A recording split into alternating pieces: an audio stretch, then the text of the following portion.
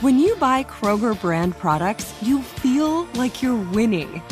That's because they offer proven quality at lower than low prices. In fact, we guarantee that you and your family will love how Kroger brand products taste, or you get your money back.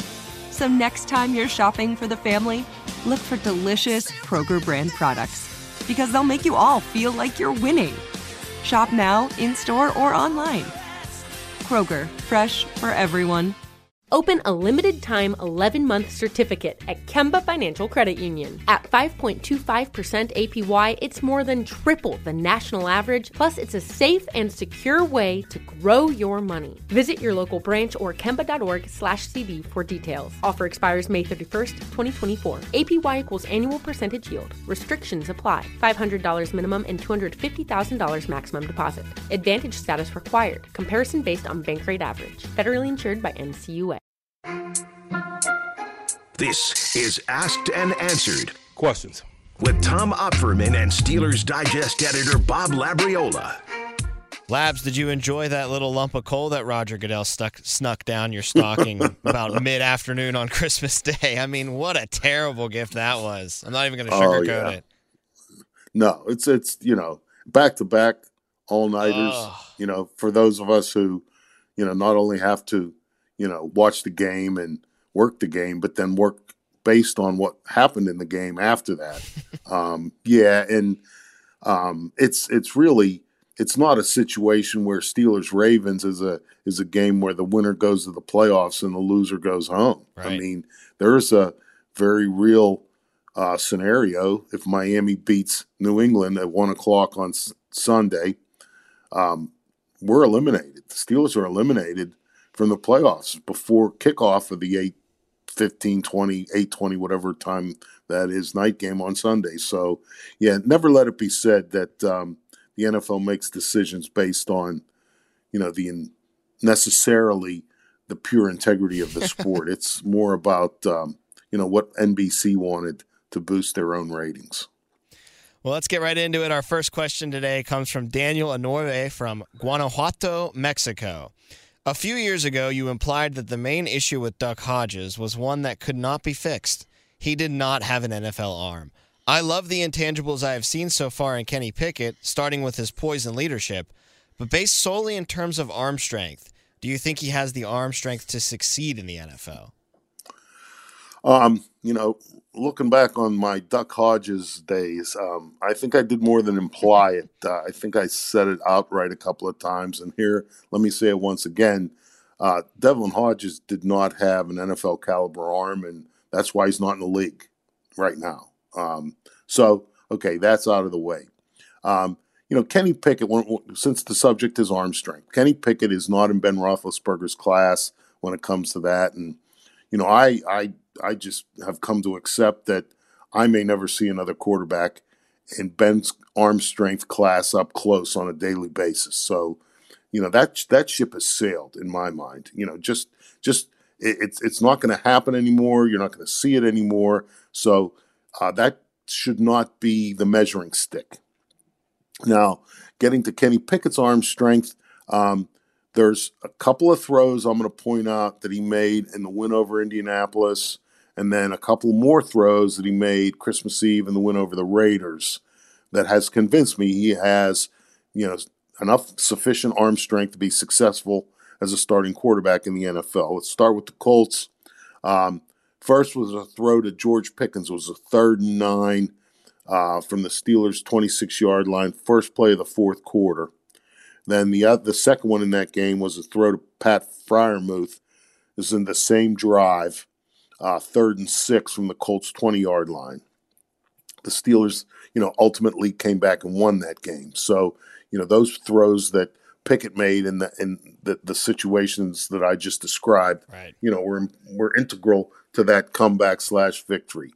Okay, against the Ravens, there was a sideline pass that he threw to Deontay Johnson. And from my spot in the press box, I was kind of at an angle and looking sort of down the field at it. And when Pickett let that ball go, I thought this is intercepted because Deontay Johnson ran a sideline, a sideline route. Forget who the defensive back was, but he was right there. And I thought, wow, but the ball got there quickly. It was perfectly placed. It was a big completion and a first down. Then the last play, of course, to me was the game-winning touchdown pass to George Pickens. Oh, I mean, that was one of those ones. It was a rope. Right. He saw it. He threw it quickly with pace. It was on target, touchdown. He didn't hesitate. He didn't pump. He didn't wait. Any of that stuff that I have criticized him for at times, criticized Mitch Trubisky for at times. None of that was apparent on that play either. And so you're doing those kinds of things. You have it. You have the physical tools. And let's not forget the weather conditions. Right. Christmas Eve, -10 wind chill, gusty winds. It was very cold. So when he was delivering like that, in that situation, that climate conditions, and then earlier against the Colts, he's got enough arm strength to succeed in this league. I think we still would have been waiting for the ball to get to Pickens' hands in the end zone if Duck was the one that threw the pass at the end of the game. Or it would have just blown it out of bounds. Joel Higgins from Vancouver, Washington asks, this year's list of candidates for the Walter Payton Man of the Year award was announced on December 6th. Do you think this is the year Cam Hayward finally wins the award he so justly deserves? Yeah, so justly deserves is a good way of putting it, because I am I'm in the same camp in that respect. But let's just start with a little general information, about the Walter Payton Man of the Year award. The award every year is voted on by a panel of judges, and that panel always includes the current NFL commissioner, Roger Goodell in this case, the previous year's winner, in this case that's Andrew Whitworth, the former, most recently, offensive tackle for the Los Angeles Rams. He also played for the Bengals. And there's also a number of former players on the panel. Now, just looking at the history of it, the award started in 1970, and then it was just called the NFL Man of the Year Award. After Walter Payton's death, they changed the name of it, to honor him. But since the award has been implemented, Kansas City and the Bears have had more winners of the award than any other team. They have 5 winners each. The Steelers and Chargers are next on the list, have 4. The Steelers winners historically, Franco Harris was first in 1976, Joe Green in 1979, Lynn Swann in 1981, and then Jerome Bettis in 2001. I believe that Cam Hayward deserves to win it, and I'm going to use some of the words that Mike Tomlin used at a news conference of his on December 6th when he was asked about it. He said, "Here's the thing for me, just the totality. I know it's an award that acknowledges the work that's done in 2022, but much like his playing career, his work in the community, whether it's Pittsburgh or Atlanta where he's from, or Columbus where he went to school, or any community where he cares about, this guy contributes in a positive way in the same way that he has as a player. The totality of his resume in that area is indisputable." Those are the things. Tomlin said more, but, totality, those kinds of things that I think that, there should be some sort of recognition for someone who brings it year in and year out in the category. He's been a great player now for several years. The things that he does in this community are unsurpassed, in my opinion. It's time to vote for Cam. Give him the award that I believe he deserves. Gene Moormill from Mahopac, New York. I've noticed this year that there are times when one of the officials is standing behind the center and in front of the quarterback, preventing the play from beginning. The ball has already been spotted. This seems to slow down hurry-up offenses and fast-paced play calling. Any idea why this happens? Yeah, this is the league's response to substitution rules. Once the ball has been spotted and the play clock begins, there are times when one team or the other will, want to change personnel grouping on the field. So let's pretend that the ball's spotted and the offense makes a change. Now, by rule, the other team has to be given an opportunity to match those changes. And that's when it's usually the umpire who will stand over the ball or in some other way inhibit the other team from snapping it, because you're not allowed to do that. If you change, then the other team gets a chance to change.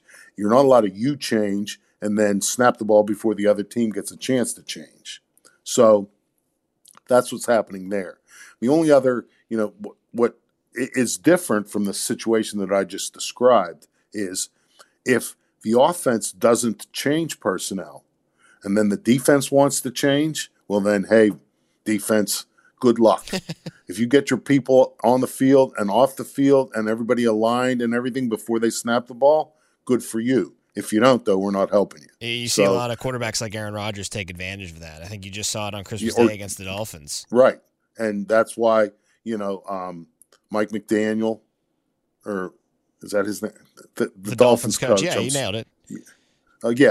Nailed or caught him with the timeout. Mike Tomlin did it to him when the Steelers played the Packers. He tried to catch the Steelers in that, and Tomlin quickly called a timeout. So, coaches don't want to do that. And so when you're playing quarterbacks like that, you have to be aware.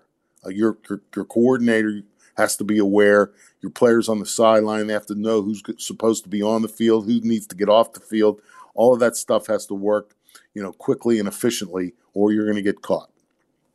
Open a limited-time 11-month certificate at Kemba Financial Credit Union. At 5.25% APY, it's more than triple the national average, plus it's a safe and secure way to grow your money. Visit your local branch or kemba.org/cb for details. Offer expires May 31st, 2024. APY equals annual percentage yield. Restrictions apply. $500 minimum and $250,000 maximum deposit. Advantage status required. Comparison based on bank rate average. Federally insured by NCUA. Edward Bontrager from Corbin, Kentucky asks, I remember Craig Ironhead Hayward's playing career more with the Saints than the Falcons, so I was surprised to see how emotional Cam was when Connor scored in their hometown during the December 4th win in Atlanta. Were the Hayward brothers born and raised in Atlanta, as the broadcasters said, or in Louisiana? Okay, Cam Hayward was born in Pittsburgh. Connor Hayward, his younger brother, was born in Duluth, Georgia. Now, both Cam and Connor attended high school in Sewanee, Georgia. The name of the high school is Peachtree Ridge High School, and that's 33 miles down I-85 from Atlanta. So, their hometown. I don't know how you describe that. Is that where you're born, where you grew up? I don't know how you distinguish hometown from birthplace. If you went there to high school, is that now your hometown? But anyway, obviously both of them, both of the brothers spent some considerable time in Georgia, close to Atlanta. And so I think that had a lot to do with the emotion we saw in the situation that Edward described. Ken Christie from Knoxville, Tennessee. I saw somewhere that Chuck Noll was the NFL's last full-time two-way player, playing on the offensive line and the defensive line. Is it true? Chuck Noll had a 7-year playing career with the Cleveland Browns. He was a messenger guard for Paul Brown. Paul Brown used to send plays in that way. A guard would come in and a guard would come out, and that's how you'd shuttle the plays in and out. So Chuck Noll was one of the messenger guards. And then he also played some linebacker as well.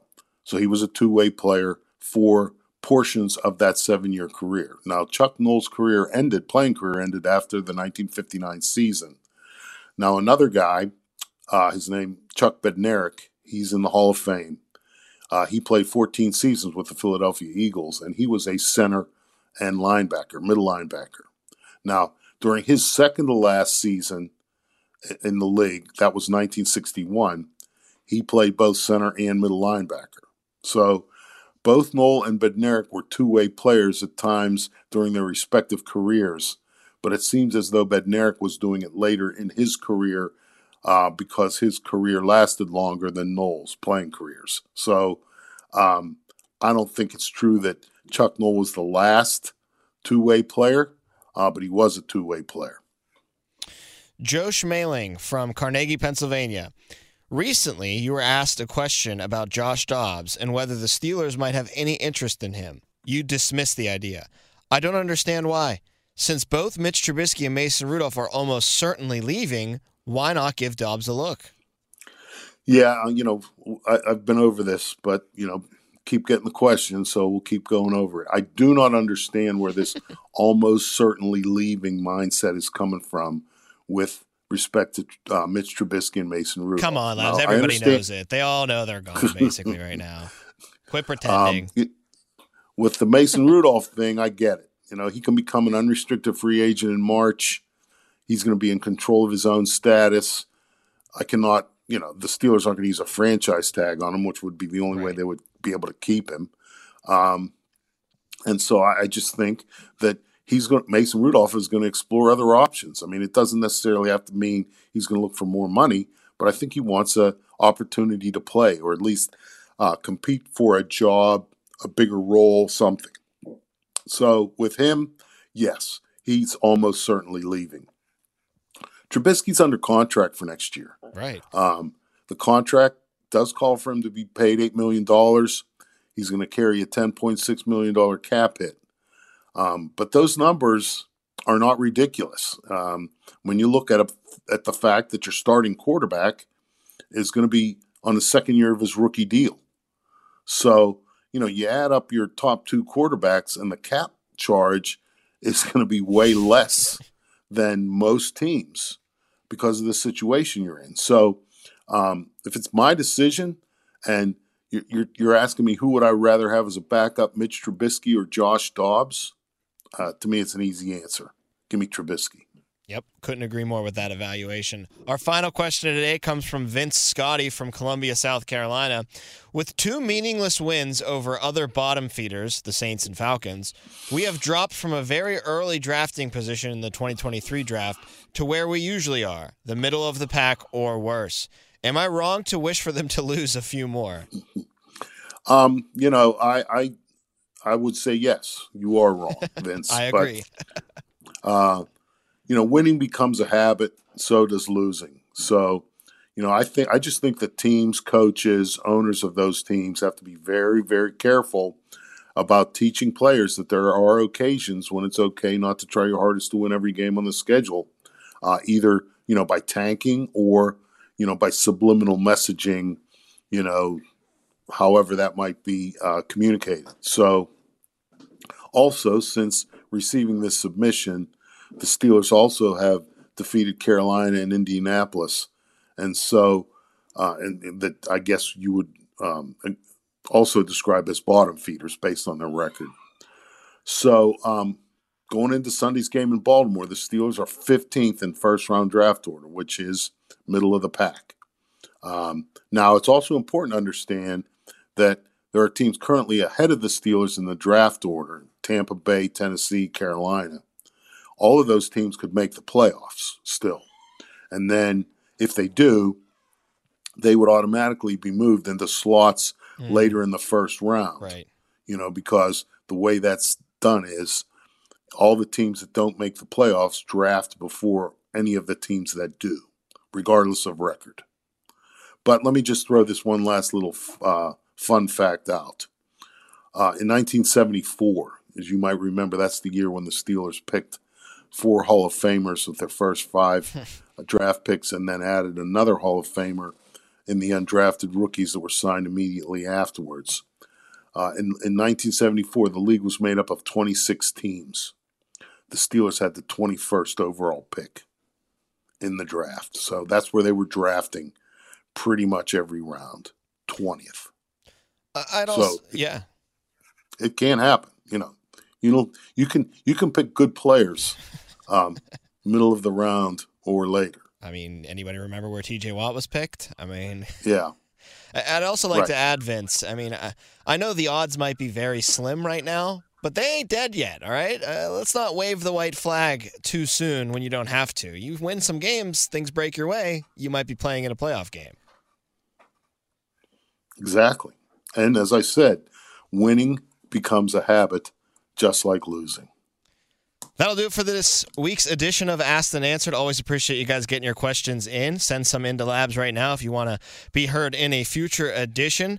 Steelers-Ravens this week in Baltimore. Steelers need to get a win and some luck to break their way, so go Patriots and go Steelers. Never thought I'd say those two things back-to-back, Labs, but it rings true this week for Bob Labriola. I'm Tom Opferman. We'll be back next week with another edition of Asked and Answered. Open a limited-time 11-month certificate at Kemba Financial Credit Union. At 5.25% APY, it's more than triple the national average, plus it's a safe and secure way to grow your money. Visit your local branch or kemba.org/cb for details. Offer expires May 31st, 2024. APY equals annual percentage yield. Restrictions apply. $500 minimum and $250,000 maximum deposit. Advantage status required. Comparison based on bank rate average. Federally insured by NCUA. You ever get the feeling the city walls closing in, the concrete jungle suffocating your soul? You crave wide open spaces, the chance to connect with nature, maybe chase some elk, fish a private stream. Well, listen up. There's a whole world out there, and finding your own piece of it just got easier. Head over to land.com. They've got ranches, forest, mountains, you name it. Search by acreage, location,